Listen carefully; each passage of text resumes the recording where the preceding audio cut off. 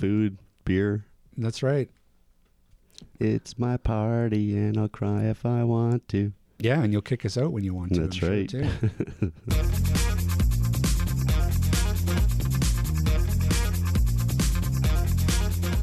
Welcome to AT Banter, the podcast where we discuss anything and everything regarding the world of assistive technology. With our hosts, Steve Barkley, Rob Minot, and Ryan Fleury. Now, let's banter.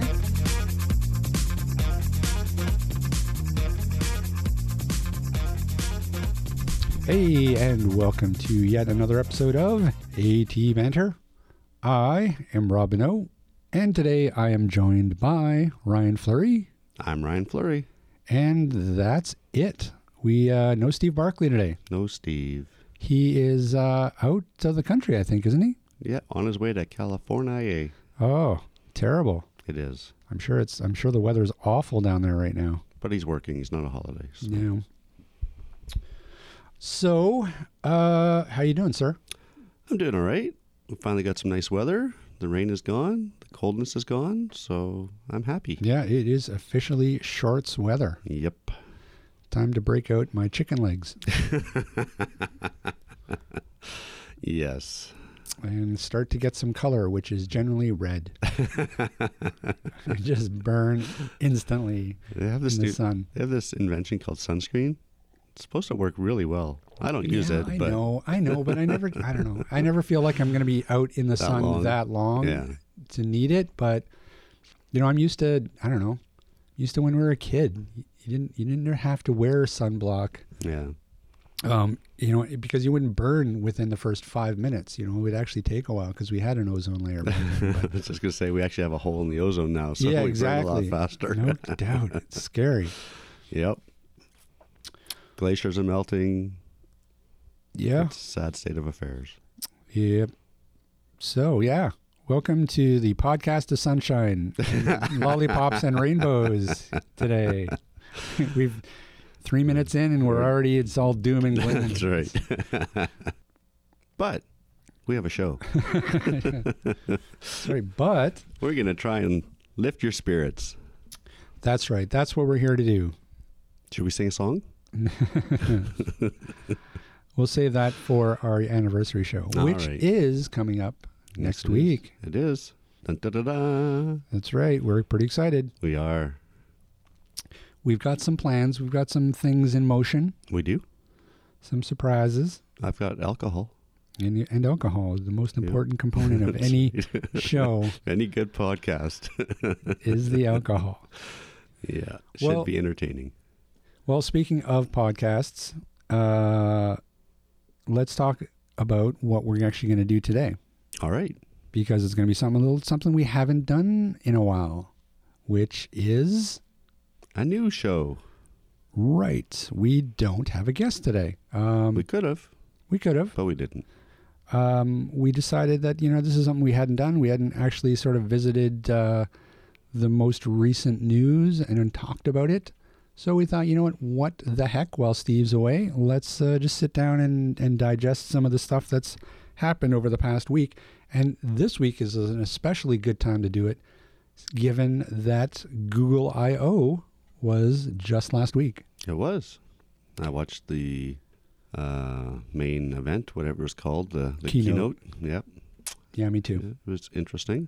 Yeah, for sure. Well, okay, so let's dive in and talk a little bit about Google I/O to start, and what they announced there and some of the implications for AT as we see it, which will be interesting given that, it was just last week we were talking to Victor Sarin from Google Accessibility. So who was at I/O? Yeah, I didn't see his I didn't get a chance to watch his video, but no. It's up there. Yeah. We should actually link to that in the show notes this week. But okay, well, let's dive in. So for those people who aren't familiar with Google I/O, it's Google's big event of the year, much like the Apple shows and stuff. I think this is their 7th year doing it. There's some pretty interesting stuff to come out of it and some pretty interesting announcements. So Let's just run down some of the highlights and see what you think. I found, I don't know how you felt about it, Ryan, but I mean, I felt that a lot of their emphasis this year was on AI. Yeah, there's a big push on AI.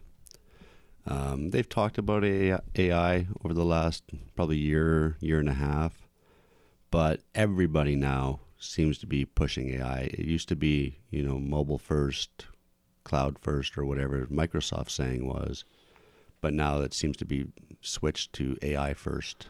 And it kind of makes sense in a lot of ways. And initially, I was a little bit underwhelmed until you start to think about what all the implications of having this idea of AI and a neural network and learning, computational learning, what those real world applications can actually be, and tied to what some of the AT applications of those can be. So, and some of it was a little underwhelming. Like Smart Reply. Like, do you remember him talking about Smart Reply with Gmail? Yeah, and basically some people on other podcasts I listen to were saying it's available now. It is. And it actually brings up a list of selections that you can choose from to do a Smart Reply back to an email. And I think the example they showed on their big screen at I.O. was, would you like to have dinner this week? And it was Saturday, Sunday, neither or either or something. There was 3 or 4 choices. And I don't know if you have it written down the way it was done, but it wasn't that accurate, or not really the way you would use a Smart Reply. Do you have an example? Well, okay, yeah. Well, I can give you a personal example. On Friday, I went to the movies, and over the course of the day, I was emailing a friend to sort of make arrangements to how it was all going to work. And he was like, okay, I'll come pick you up at around 9. And when I went to reply to him, sure enough, there are these selections at the bottom that said something like, sure, thanks, or another one was like, okay, see you then. So, the AI, I guess, looked at the content and the context of the email, and then gave you some canned responses that you could just click on so that you didn't have to type it. Right. Now, I don't know. There's a part of me that is creeped out by that, because I don't like the idea of even, some sort of, machine learning algorithm looking at the content of my email and then like doing the thinking for me. So, I mean, stuff like that, I think is, I guess, neat. Yeah, I think it'll, I'm of two minds of it. Quick replies aren't going to save you a whole lot of time. Really, most of us can type fairly quickly. And I don't know if you're kind of sloughing the person off by doing a quick reply and losing that personal touch. But, I could see where it would be convenient. Yep. But I mean, really, I guess they really wanted to just use it as an example of, again, of the neural network and how the systems are learning. Mm-hmm. The other thing and this is the really exciting part, then they talked a little bit about a new app called Google Lens. Yes. Now, this is really exciting, especially when they incorporate it into the Google Assistant. Google Lens, think of Google Lens as Google Goggles on steroids. It'll have an OCR capability, so you could use it to scan and read something. You could point it at a sign and it would tell you what it is. You can, I think they said that it even does recognition to the point where there's like 0 mistakes in accuracy. So it's pretty phenomenal, the AI or machine learning used to recognize objects. And, things like items with barcodes on it, like it's going to know all that sort of information. Right. Yeah, I mean, this is where, they're working on the inner workings of this AI and the ability for it to learn, like to be able to look at a picture and tell you who it is, or tell you that, okay, that's a cat. oh, in this picture, it's a dog. Mm-hmm. Like that's, when you really think about it, I mean, that's pretty amazing in and of itself, that a machine is going to be able to take a look at a picture and tell you what it is. But it goes even beyond that, because when you incorporate it into Google Assistant, you can do things like, and the example that they used at the keynote is they took a picture of a flower. Yep. And the app took that picture, analyzed it, and was able to spit out what type of flower it was. So think about it. You could be walking around your backyard, use Google Lens and say, okay, is this a plant or is this a weed? Or is this plant edible? You could be out in the bush. Is this mushroom edible? Using Google Lens. Right. And it'll come back and tell you. So instead of pulling out plants, you're pulling out weeds, or, the accuracy is staggering. And, Facebook as well has been using this for about a year or so as well. As a blind person myself, if there's a photo that somebody posts to Facebook, it'll say image of tree in one person, or whatever it says. But how cool would it be if Google Lens could actually integrate with Facebook or something else like that and say, okay, evergreen tree and Rob standing next to it.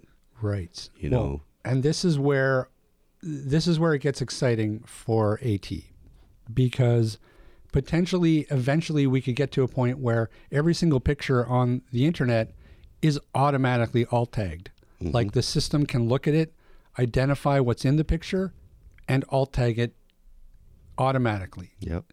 There could be no need for someone to ever be looking at a picture and not have a pure text description of that picture. It'd be very cool. And there's also tons of other examples that they use that would be really handy. One that they illustrated as well was taking a picture of the bottom of a router that had the barcode. To get the SSID and the password. And exactly. Yeah. They just took a picture of it and boom. Right. Google Lens imported that directly into the Wi-Fi settings and connected the phone tickety-boo. Like it was pretty amazing. Things like taking pictures of signage. Yep. That say has the name of a band and the venue and the time that the show starts, being able to take that, identifying all the key information, and then prompting you, okay, do you want to buy tickets for this show? Mm-hmm. Do you want me to add it to the calendar? Doing things like taking a picture of a front of a restaurant and being able to, give you the menu right on the fly, or give you the phone number, or there's all these elements that would have real IT and mobility potential for people who are visually impaired. Yeah, and I think, with Google Assistant, Google Home, it's not going to be very long before we're actually having a two-way conversation with our devices. Yeah. Instead of having to use a keyword to prompt the Google Home or the Google Assistant to wake up and respond to you, it's just going to be, you might start with the keyword, hey, Google, is this restaurant open today? And it'll say, yes, Ryan, it is. It's open from 8 to 4. Would you like to make a reservation? Yep. It's just going to be conversational, and we're getting there. Yeah, absolutely. And I mean, a lot of this kind of reminded me of the KNFB Reader, Yep. for example, where you're going to be able to take a picture of something or take a picture of a document, and it's going to be able to, on the fly, it's going to be able to digest that document and spit it back out to you in, through a speech interface. I've got a stack of LP records over there, and, Google Goggles does okay on some of them. KNFB Reader will do okay on others. But how cool would it be to be able to use something like Google Lens to take a picture of the album cover, and it would come back and say, that's Pink Floyd The Wall. Yeah. It would know by the graphics, the stylized text, or whatever. Exactly. What that is. That'd be awesome. Yeah. And it sounds like the technology is there. Yeah. And that's really exciting. I mean, this was some of the most exciting stuff that I saw in terms of AT potential, because it's huge. There's also, kind of tied into that, it's a different app, but the other thing that really struck me was the AR stuff that they talked about near the end of the keynote, about the VPS. Did you see that? Do you know what I'm talking about? No, I don't think so. It's called the Visual Positioning System, and basically it's an AR, an augmented reality interface on the phone that and I'm not going to be able to explain exactly how it works, but it detects points in space and is able to sort of guide you through, say, a store and tell you what aisle something is in. And so I think that when you take something like this and pair it with the GPS, it could be a phenomenal navigation system for people who are visually impaired. Well, even, if indoor beacons ever take off, I could walk into the mall. It would tell me walking past London Drugs, Staples, Bed Bath & Beyond. And then I can pick the store I want to go into that store and say, aisle 5 shampoo, aisle 6 electronics, Well, that's exactly guide it. me through there. So I think this could even replace the whole notion of beacons. Yeah. I mean, I'm not real up to date on what this beacon system there's multiple ones. actually does. But I mean, with this, there's no reason why you couldn't have a VPS layout of, say, a mall already. And so Right. you would it would be able to guide you through the mall, and tell you exactly what store's on your left, what store's on your right. And I'm assuming that the way the VPS system works is that it takes data from basically every single smartphone out there and lays these dots. Right. It could be really, really amazing if they can get it to the point where you can leave your house with your smartphone and your guide dog and virtually just be able to navigate anywhere using just those two things. And it doesn't sound like we're that far away from that. So that's pretty exciting too. And I should add that actually, now that I'm reading this VPS system is actually part of Google Lens as well. So I'm assuming that it will actually be built right into the Lens app. Right. Did they say when that would be available? No, they didn't. They said later in the year. So it's hard to say.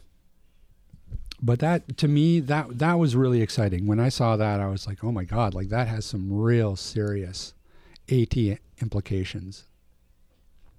Anything to make it easier to get around, I'm all for. Well, sure. And I mean, you remember how finicky that KNFB reader was. It was a great idea, but wow, was it really flaky. Mind you, we were running it, on the Nokia phones back then, right? Yeah, and they have it now on iPhone and Android. I have it on my phone.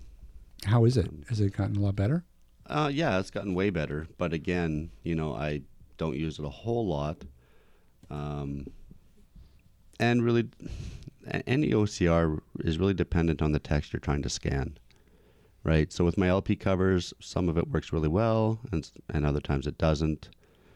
Same with Blu-rays. In order for me to be able to know what movie I'm watching, I have to get my wife to tell me what the cover is, because the text is all stylized or it's all graphics, and I want to be able to do this stuff independently. So it'll get there. Yep. So the other thing that was pretty exciting in the keynote was the demonstration of some of the new features that they are incorporating into the Google Home. Right? Yeah, it's one of those things where, they've talked about AI for about a year and a half. I don't remember exactly what was in the keynote because I watched it the day of. Right. I think there was really nothing magical that they mentioned. It's all just kind of nothing revolutionary, more evolutionary. Yes. So, Well, I think the main thing to take away from the coming features was that they are pretty much caught up to the Amazon Echo. I don't think there's a single feature that the Amazon Echo has that the forthcoming Google Home won't have. Yeah, I think, they mentioned, later this year, they're going to enable the Bluetooth in the Google Home, which will be really nice. Yep. The Amazon Echo has, over 10,000 different skills you can use. Most people will never use them all. They'll use a handful. That's right. Same with the Google Home. I really think where both devices have AT ramifications is in home automation. Yep, absolutely. I still think, being able to walk into your house, say, turn lights on, turn TV on, turn temperature up or down, is really where things are going to be at for us who have a disability. Yeah, I think that that's absolutely the direction that they're pushing. I think that they're pushing home automation. Now seems to be the time. I mean, environmental controls have been around for ages, but really they're now pushing that out to the mainstream, which is automatically sort of has all these AT implications at the same time. But I really get the feeling that they're really sort of this year is going to be big for the Google Home. Yeah. I think they're going to overtake. I think they're going to overtake the Amazon Echo, and I don't know.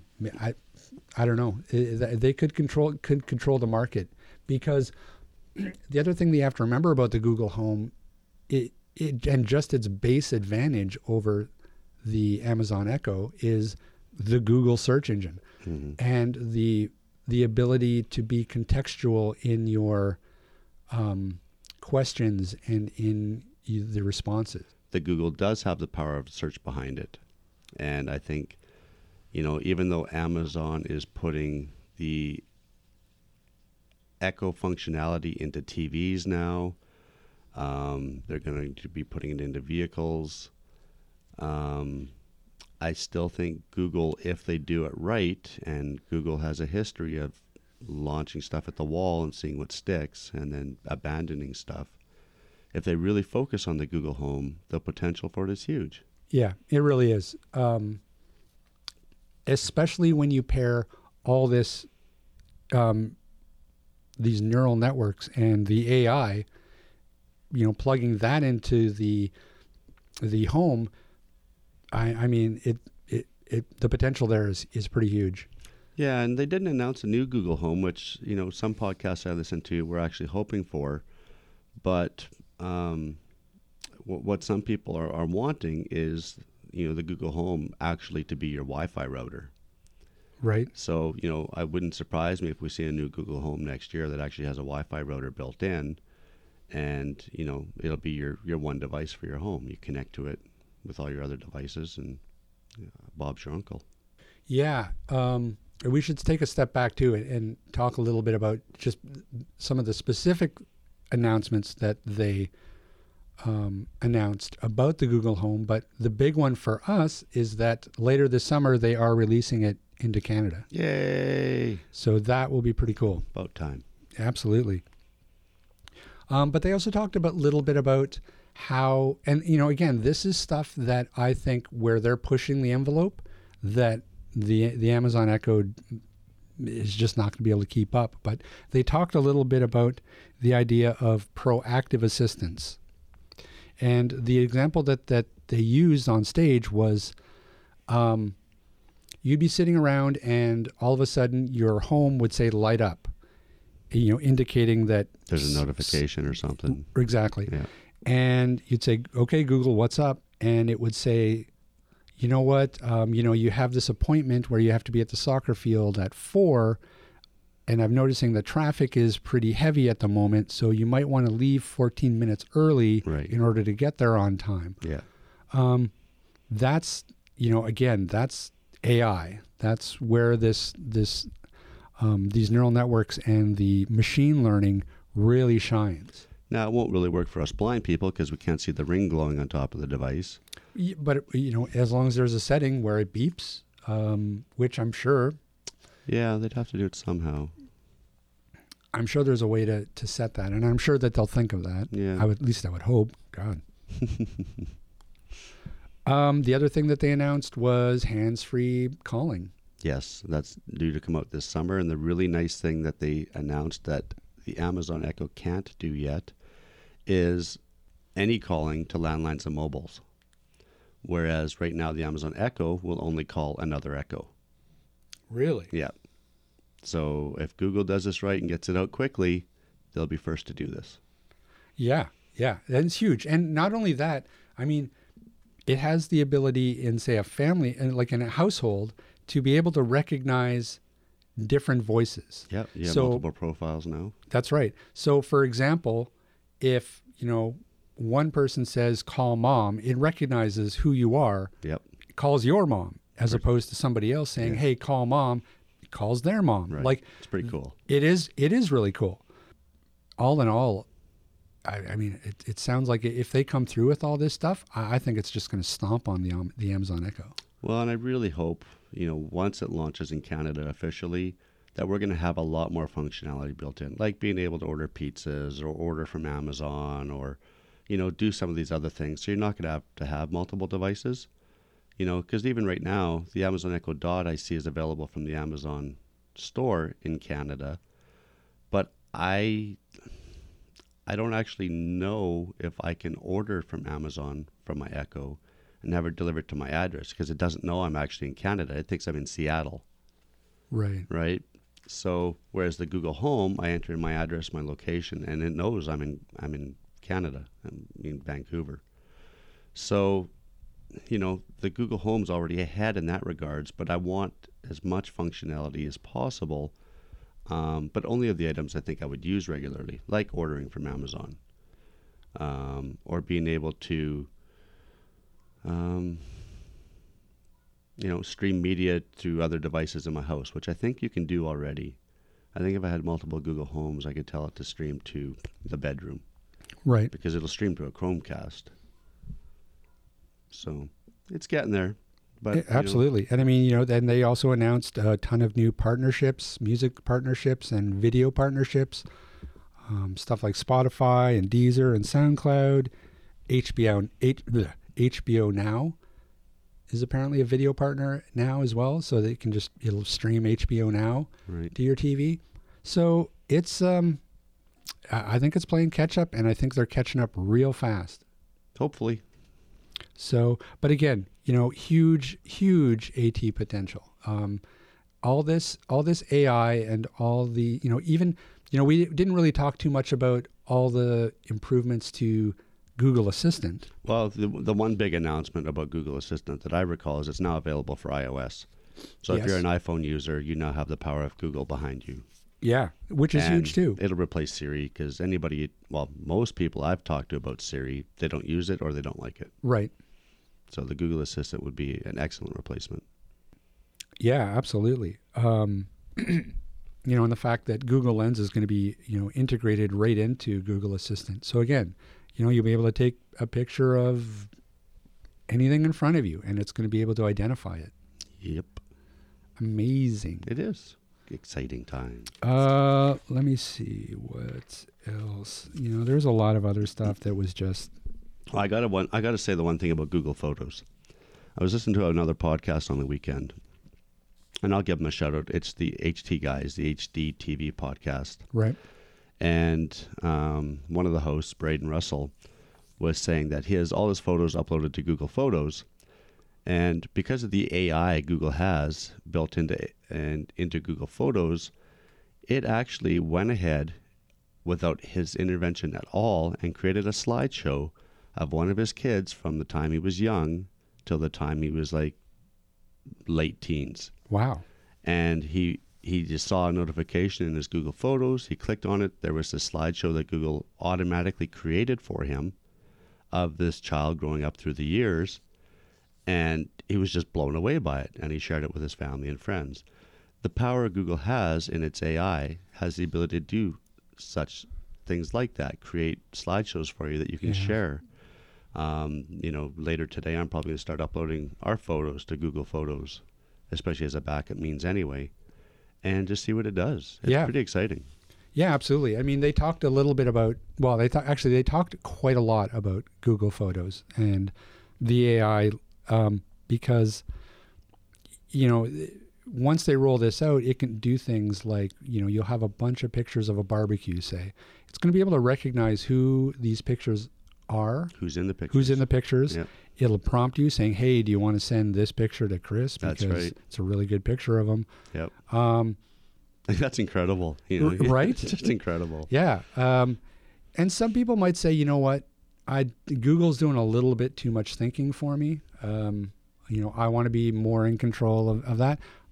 I don't know. I don't know if I agree with that. I mean, I think I'm a geek, so all this tech is pretty cool to me. But as a sighted person, you may not care about this sort of stuff. But for me, as a blind person, if Google Photos can tell me that, my wife took a picture and in that picture is, her Uncle Gary and her niece Lisa, that's more information for me, and it starts to level the playing field a little bit more. It gives me that ability to know who's in the picture and reminisce a little bit about that photo. So I'm excited for it. Cool. Yeah, no, absolutely. I agree 100%. Okay, here's something else that's pretty neat. So they're going to incorporate Google Lens into Google Photos. So you'll be able to, say, take a picture of a building, and it's going to be able to recognize that building and tell you what that building is. Right. Right on the fly. Take a picture of the Empire State Building and it would tell you Empire State Building. That's exactly right. Yeah. So, once again, it's going to be amazing for alt tags. Well, even think about...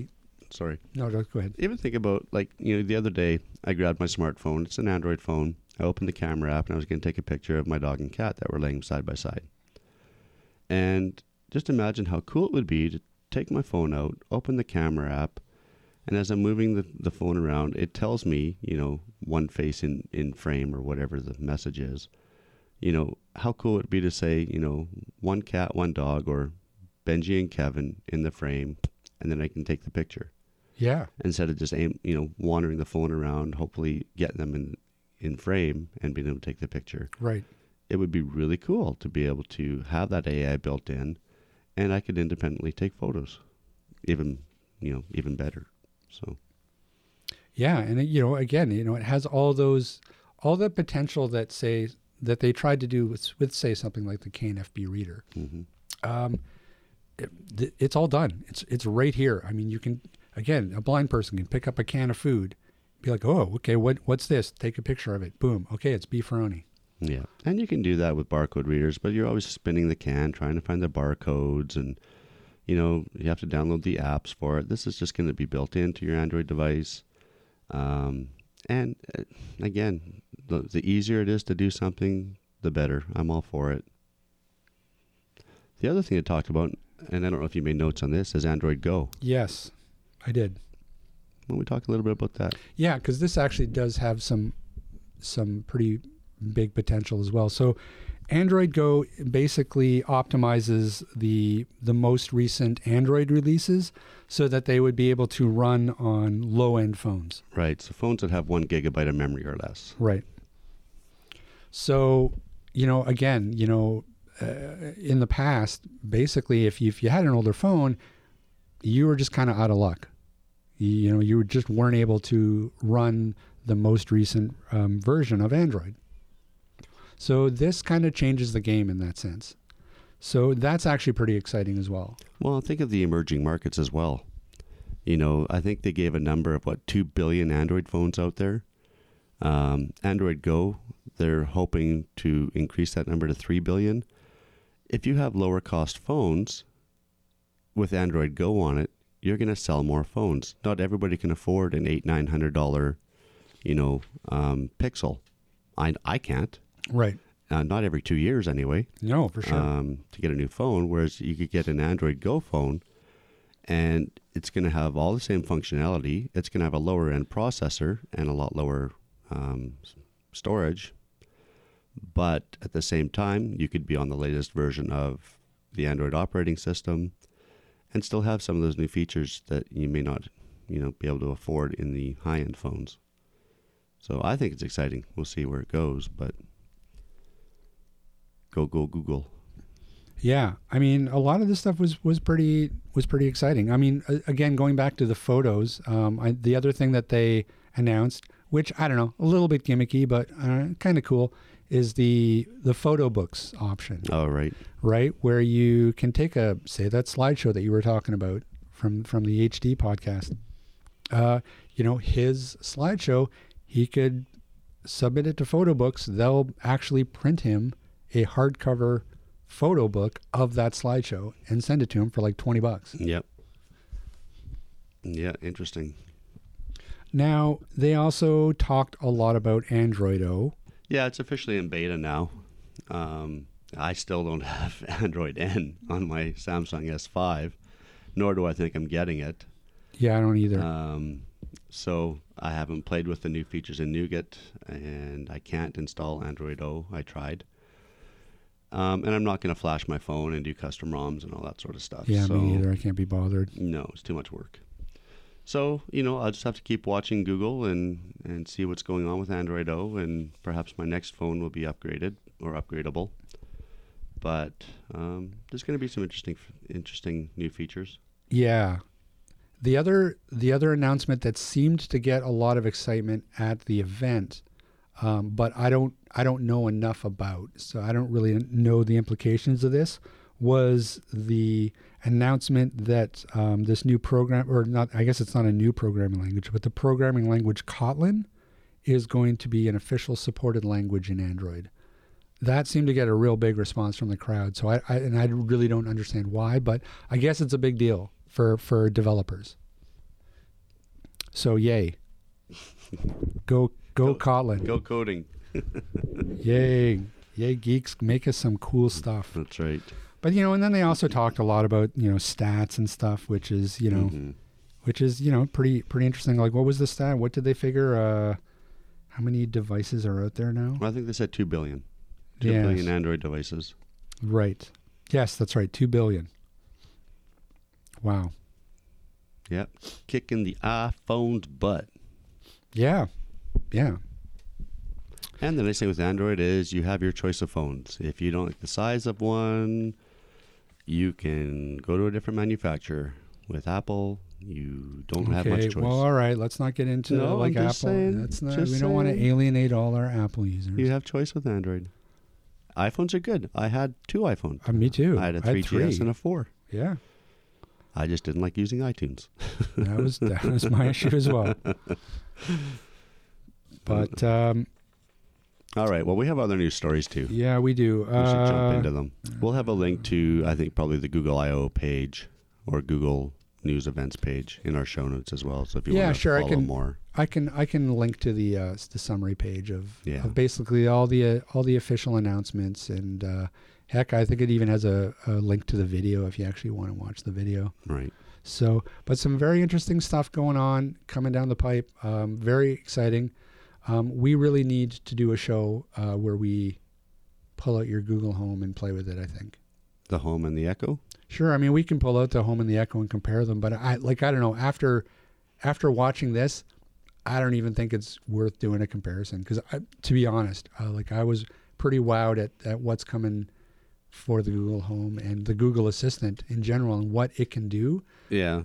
So I think we'll wait till the announcement that it's actually officially available in Canada. Well, yeah, maybe we'll, because maybe there'll be some new features that we can actually take advantage of. Well, I think I might actually, once it's available here, I think I might get one. Yeah. A new generation one, so we can either play with that one, we can play with yours. I mean, I guess can you reset once it's available in Canada? Can you reset yours to actually recognize that where you are now? It knows where I am. Does it? Yeah. Yeah, I entered my address and everything, and it gives me traffic updates. Really? If I want to say how long it's going to take me to get to work, it'll tell me. It'll say there's minor traffic delays. Yeah, that's the nice thing with the Google Home is I punched in my address and everything else, and it knows where I am. It can tell me what's around me. The Amazon Echo, I punch in my address. It still thinks I'm in Seattle, Washington. Right, because you had to plug in an American address for it, right? I punched in my Canadian address. Really? Yeah, and it doesn't recognize it because it's, I guess, not officially available in Canada yet. See, again, I mean, if Google's ahead of the curve in this sense, because we're not the only. What is it here? New Zealand. They're this summer they're launching in Canada, Australia, France, Germany, and Japan. Right. So I don't know. Amazon. We'll see. Falling behind, dudes. Yep, it's really going to come down to the type of skills you want your device to do for you. You know, both of them support home automation and more different protocols all the time. You know, my big thing is I'm probably not gonna use my home device, my Google or my Amazon to order pizza. You know, my wife and I use the Google Home to play a trivia game that's on there. I just find the Google Home's more intuitive. You know, you can ask it a question. You know, okay, gee, how many species of whales are there in the world? Right. And it'll come back and tell you, and then you can just say, okay, gee, which is the largest? It still knows you're talking about whales. That's right. Yeah, that's the contextual Yeah. questions that I was talking about before. You know, it's intelligent enough to be able to have a conversational line of questioning or a conversational question. Right. You're going to be able to talk to the Google Home more naturally because the AI is is stronger, and it's a bit deeper. So. All right, moving off of Google. Okay, well, hold on. No, wait, but Come on. but we should talk. Crap more. We really should have a show where we dive into the Google Home and the AT applications for it, because between the Google Assistant, like what the Google Assistant can do now, you can tie in the fact that you're going to be able to tie your phone right into your Google Home. You're able to take a picture. I can do all that now. Yeah, I can cast to my Google Home. If I'm playing a song from Google Play Music on my phone, I can cast it to my Google Home. Same with YouTube. Some of my podcasts, I can cast my podcast to my Google Home. So, I don't think there's going to be a new Google Home this year, but, the launch of it being available in Canada and these other regions, I think it's going to be the same Google Home. It's just now going to have the region-specific information required for that country. So, yeah, we can bring it down here, and we can actually play with it for the anniversary show if you want. Yeah, or we can just we'll have a Google Home show. Sure. So yes, very exciting. I was pretty impressed with what I saw, and I think a lot of AT potential. It's too bad that I missed Victor's. I should actually go back and watch it. Yeah, and if you can find the video, because it was live streamed as well, maybe link to that in the show notes. Sure. Because they talked about some new features in TalkBack, which is the Android screen reader. They talked about something called speech to text. Okay. They also talked about some low vision features. So, yeah, it's worth linking to. Okay.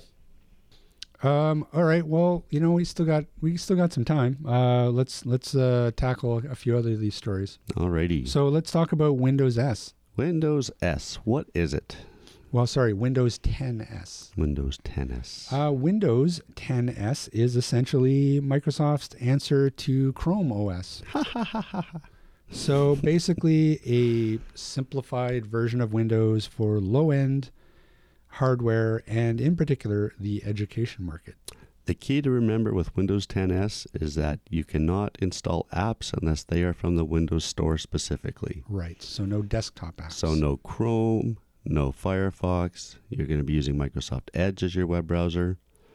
Yeah, it's very limiting. It is, and basically it's for the education market. Yes. Hands down. The devices that are going to be running Windows 10S are going to run for about $200. The Windows 10S is going to be free for schools that are currently using Windows 10. Yeah. If you have a disability, we should mention, and you buy a Windows 10S computer, you can actually get a free upgrade to Windows 10 Professional. That's without right. paying for it. So, again, Microsoft is really pushing accessibility and is keeping us in mind when it comes to upgrading. So, kudos, Microsoft. Good job. Good job, Jenny LeFleury. I might actually get one, depending on the specs when they come out. Just see, Sure. what it's capable of, not capable of. And then upgrade it to Windows 10 Pro. Does it surprise you that it took them this long though to have a to have something that competes with Chrome OS? It doesn't surprise me because Microsoft's late to the party a lot of times. They're finally coming out with a Cortana speaker. Right. To compete with the Google Home. Right. Which Amazon again, they're Echo. late. They're way too late to the party. They're way too late. Apple's out of the blocks. talking about doing one now. They're way too late to the party. Yep. I really don't know if Microsoft's attempt at a Chromebook replacement is going to hit the market. Chrome, I forget what the numbers were, but Chrome had 60% of the schools or something. Yeah. Already, being used. It's really easy for ITs to manage. A new class comes in, they can just wipe the machines remotely and, do all that IT stuff that needs to be done to maintain these systems. I don't know. I think it's going to be an uphill battle for Microsoft. Yeah, I agree. But it's an alternative. Yeah, and hey, you know what? Competition is good. Yep. Because it keeps those prices down. So we'll see. The nice thing about Windows 10S, of course, from a disability point of view, is you're going to have the narrator and you're going to have the magnifier Right. and all the accessibility functionality that Microsoft's been working on and pushing. So, you know, you could open it up and have a talking computer right off the bat.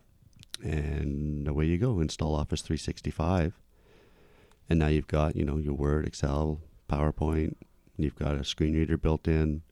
So it could be a functional machine for people who just want email and internet access. Yeah, very, very highly portable. I mean, it could be very good for seniors. Yep. As well. I mean, not just the education market. It could be a perfect little system for grandma because she can do everything that she needs to do. It's not going to be all that expensive, and it's going to be highly accessible right out of the gate. Yep, I agree. But I think they're supposed to be out later this summer too, I think, aren't they? Yes, that's right. Yeah.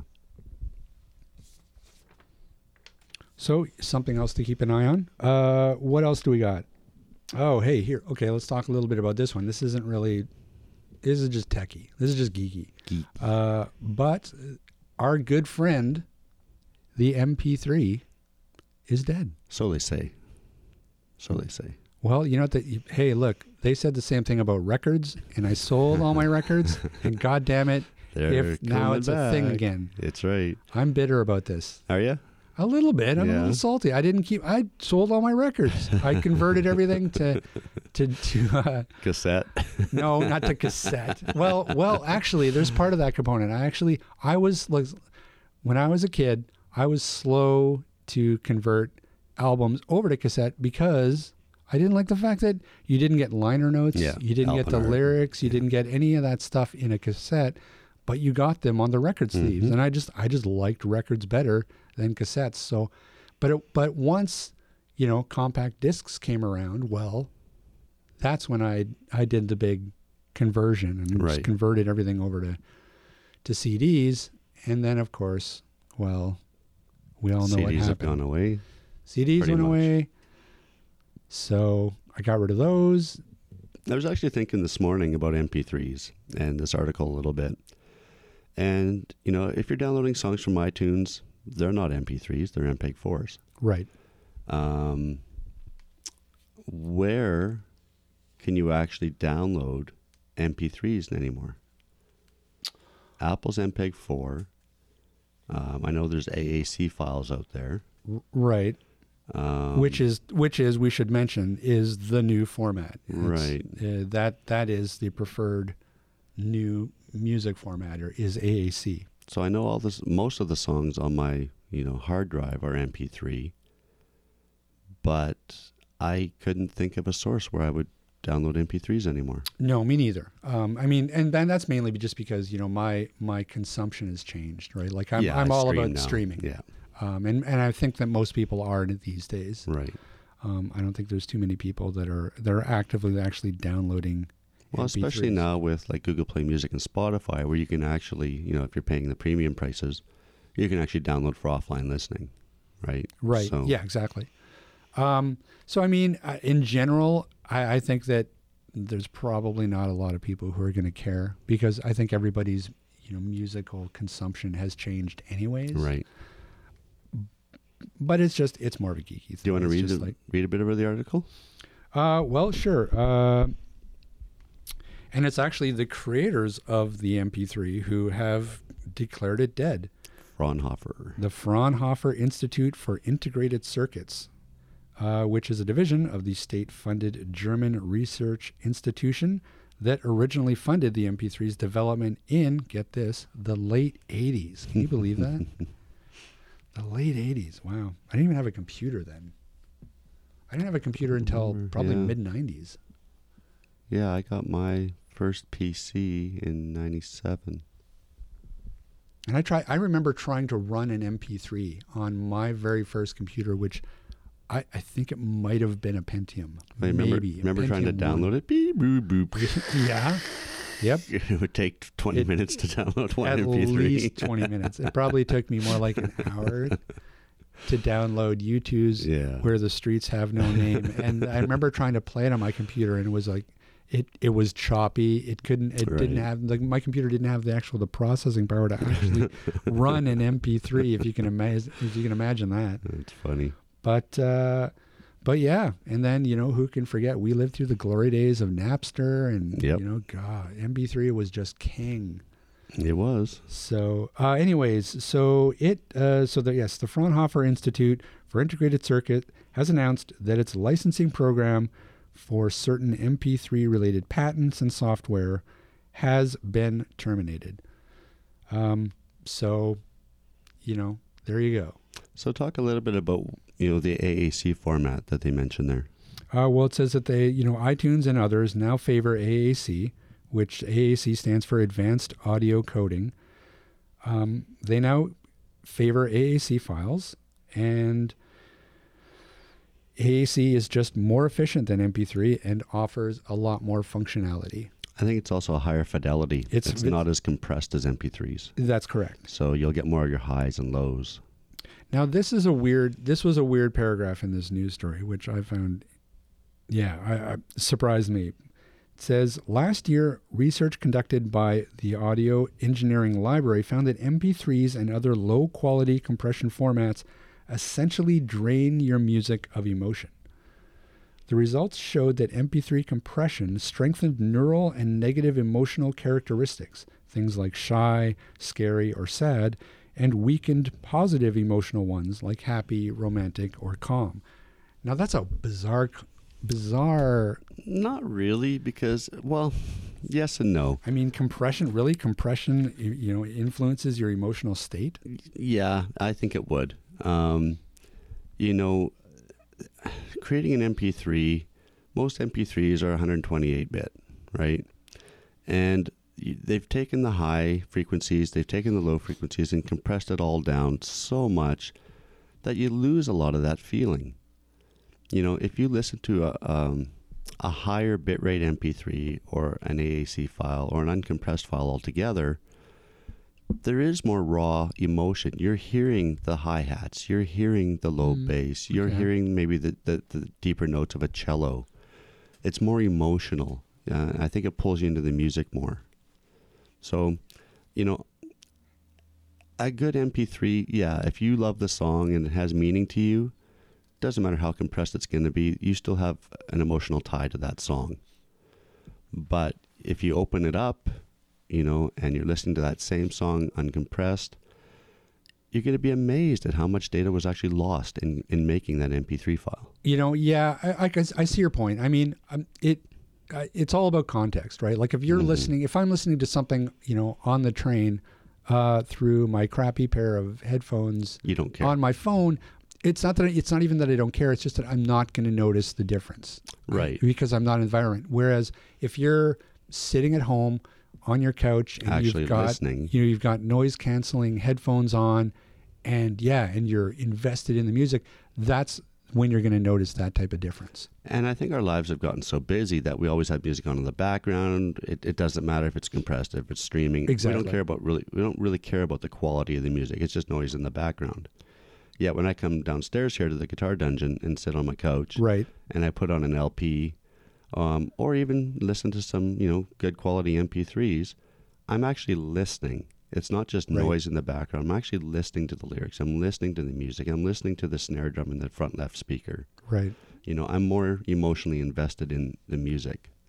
And there's something to be said for that. Yep. There's a tie there that you reach with the music. And that's why music therapy is so powerful for people and healing for people. There's power in music. Good point. So, out with the old, in with the new. Thanks a lot, MP3. You had a good run. You brought me much joy. But now you got to go out and buy some vinyl. I don't even know. And now I'm just conflicted about it, because now I just feel like now if I just get back into it, I'm just...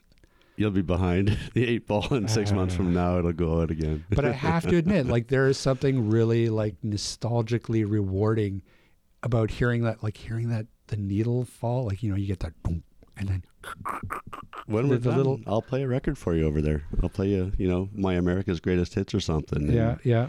I got a new phono cartridge and, phono preamp. And the audio quality it's really nice. I know, I'm with you. Like, Yeah. listen, I didn't like the fact that they phased out records in the first place. Yeah. I was against it, but you know what? They went ahead and did it Without your That's okay. right. No one asked me. So I'm How still just dare a little they. bitter about that. Yeah. I knew I shouldn't have sold those. Damn it. Why did I listen to my first girlfriend?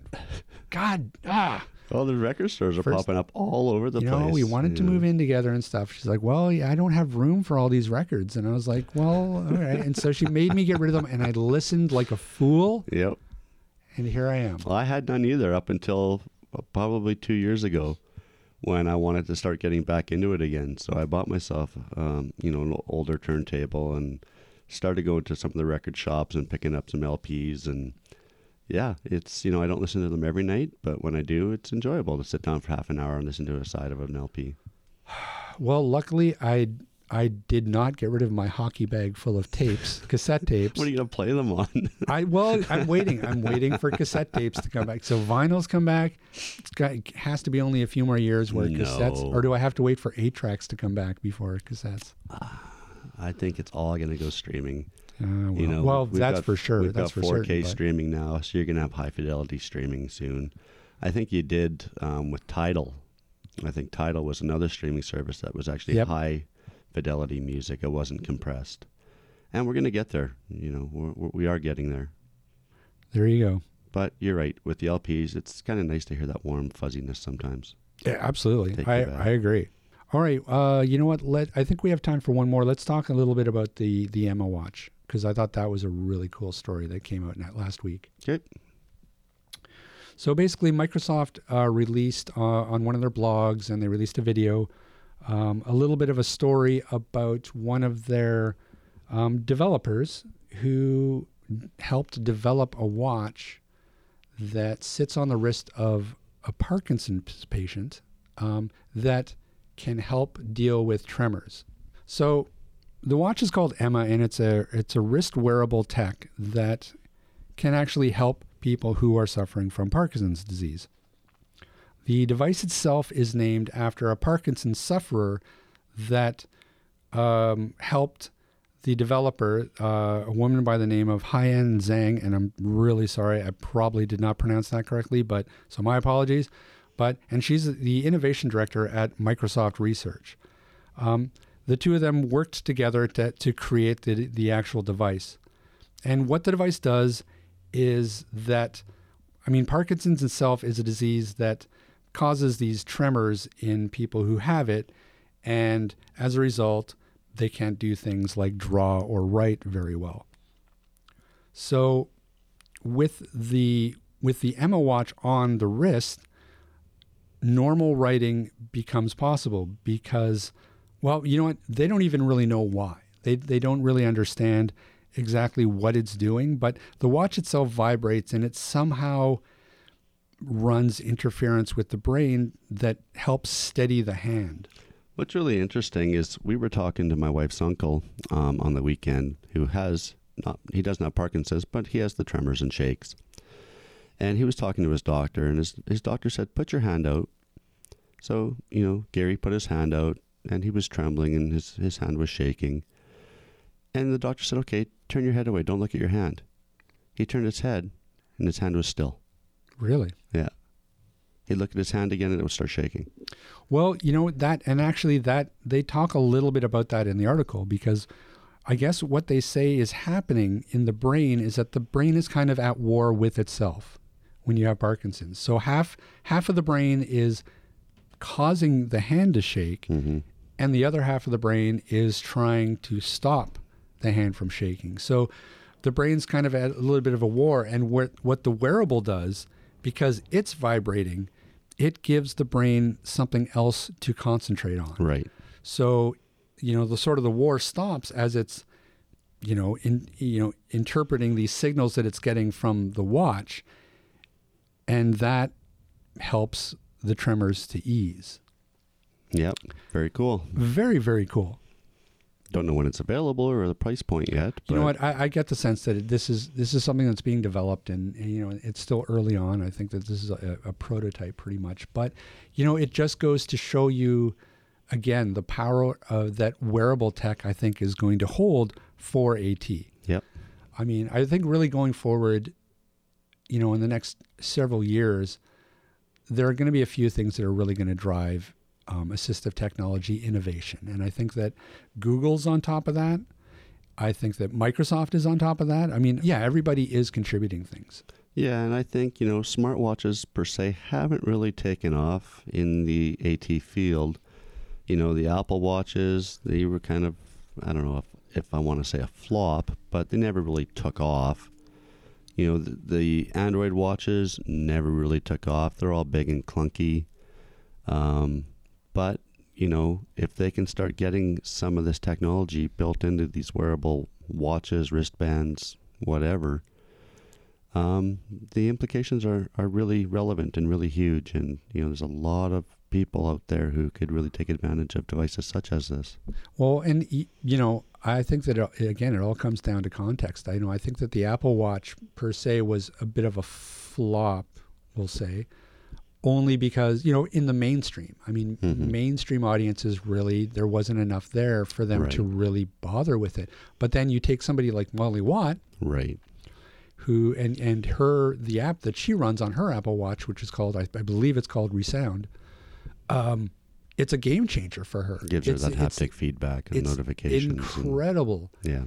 Incredible what it adds to her life, the functionality of her day-to-day life. And so it's things like that, I think, that really hold the key to the next generation of AT. You know, from, you know, again, from Google Assistant and Google Lens being able to tell you exactly what's in front of you, to a VPS system that's going to be able to navigate you through a mall, to, you know, something like an Apple Watch that's going to help you, you know, give you real-time notifications on your phone if you're blind or deaf. Yep, sky's the limit. We need developers to get out there and make more apps accessible. Yeah, I mean, the tech is there. Now we need the apps. Yep. So, and you know, the nice thing about a lot of this stuff is that a lot of this accessibility is now just being built in on the foundational level.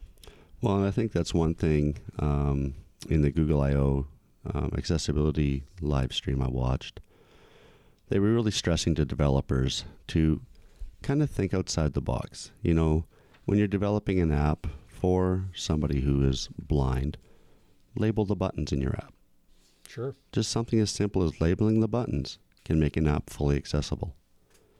And I don't know anything about coding, but it can't be that difficult to add labels to buttons. You've already done the coding for the app. You've already done the coding for the buttons. Add the coding for a label.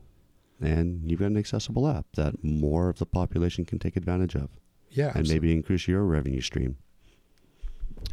Well, for sure. And I mean, you know, and that's, you know, part of me, some of the stuff that they were talking about with the Google Home, because I was watching with a friend and they were saying that, you know, a lot of this stuff is like, oh, you know what, that's just people being lazy. Like, oh, okay, it's great. You can tell your Google Home, hey, order me a pizza from Papa John's, and it'll automatically sort of take your order and submit it online. You know, if you have all your payment information inserted ahead of time, you don't even have to worry about any of that. It just automatically, boom, it pays, submits the order. You don't have to do literally anything except answer the door and take the pizza once it gets there. And, you know, my friend was kind of like, well, you know, that's just people being lazy. And I was like, yeah, but think about it in terms of, say, somebody who's in a wheelchair or somebody who's blind, who's home alone, who wants to order a pizza. And, you know, for them, that's such a seamless experience to be able to do that. You know, before they would have to fumble with, okay, you know, I got to pull out my credit card and read it. I mean, I'm sure for you, Ryan, right? Like that's even, you know, I was just sitting here thinking about somebody who maybe has mobility issues or has no hands and can't dial a phone, has to use voice recognition. They could say to their Google Home, okay, G, order pizza from Panago or wherever, and it would ask, what type of pizza would you like, or it would remember your last order. Your payment information would automatically be transferred as well. And it shows up at your door, and Bob's your uncle. It's not just people who are blind or in wheelchairs, or even for people who are lazy. Really, most of us don't have landlines now anyway, so you're pulling out your smartphone to dial a number anyway to the pizza point. What's the difference between using your voice to do the same thing? Exactly. You're still making a phone call and ordering a pizza. Right. You're making it more convenient for people. An ease of access. Yeah. Right. So, and it's an innocuous example, I know, but the potential is there. You're able to see, all this potential for people who may have limited access. Again, if you're in a wheelchair and your home isn't constructed, in such a way that, you can reach your light switches, or you can, reach things that are up higher than normal or lower than normal, like your thermostat's up on your wall too high. You could have a contractor come in and probably move that for you, or you could get your Google Home or your Amazon Echo, put in a smart thermostat and just dictate to it. Yep. Turn temperature to 73 degrees. Again, you've just enabled that person. Right. And it's all about enabling and empowering. Yep. Yeah. So, for, the mainstream audience, maybe it is lazy to just be able to be like lights and the lights turn on. Some people may ask, oh, geez, why do I need that? Like, I don't need something thinking for me. I don't need a robotic assistant, essentially. Right. But, again, you come back to AT, it's these things I think are really going to drive the next generation of assistive technology, AI and home automation. Yep. And all these assistants, neural learning and neural nets and deep learning, AI.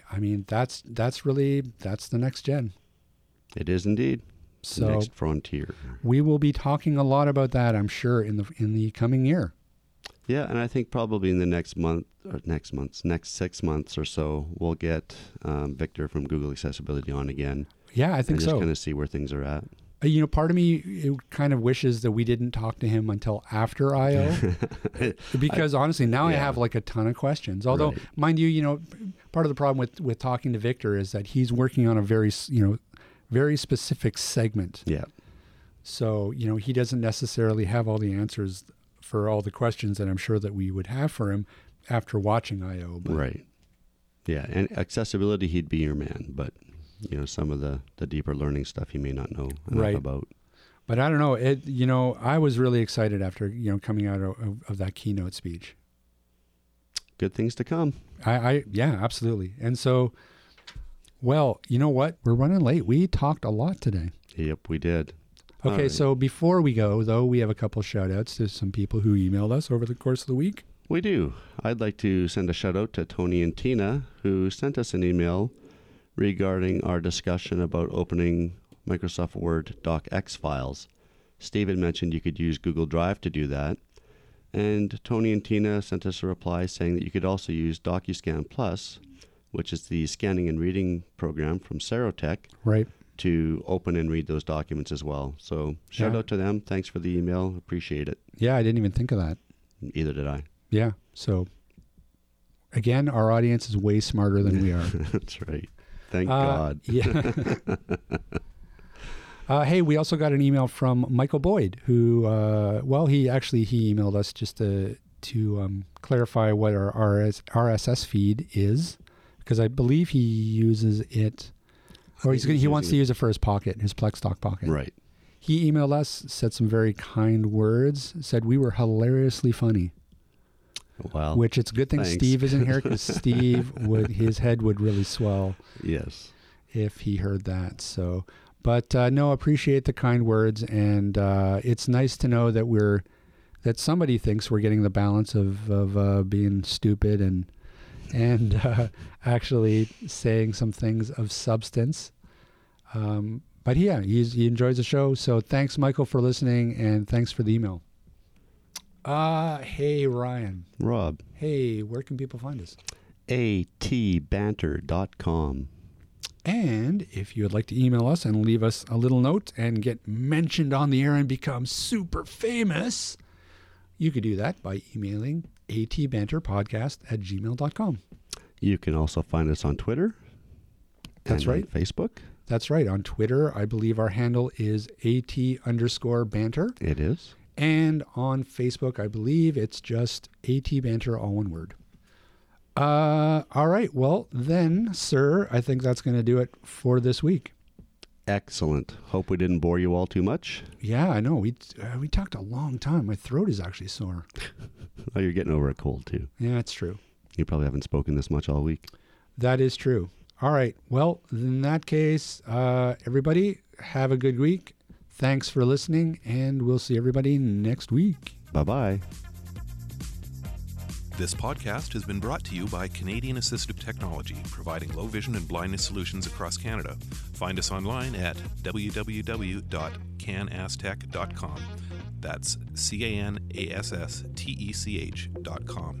Or call us toll free at 1-844-795-8324. For all your assistive technology servicing needs, call Chaos Technical Services at 778-847-6840 or find them online at chaostechnicalservices.com. Music provided by bensound.com.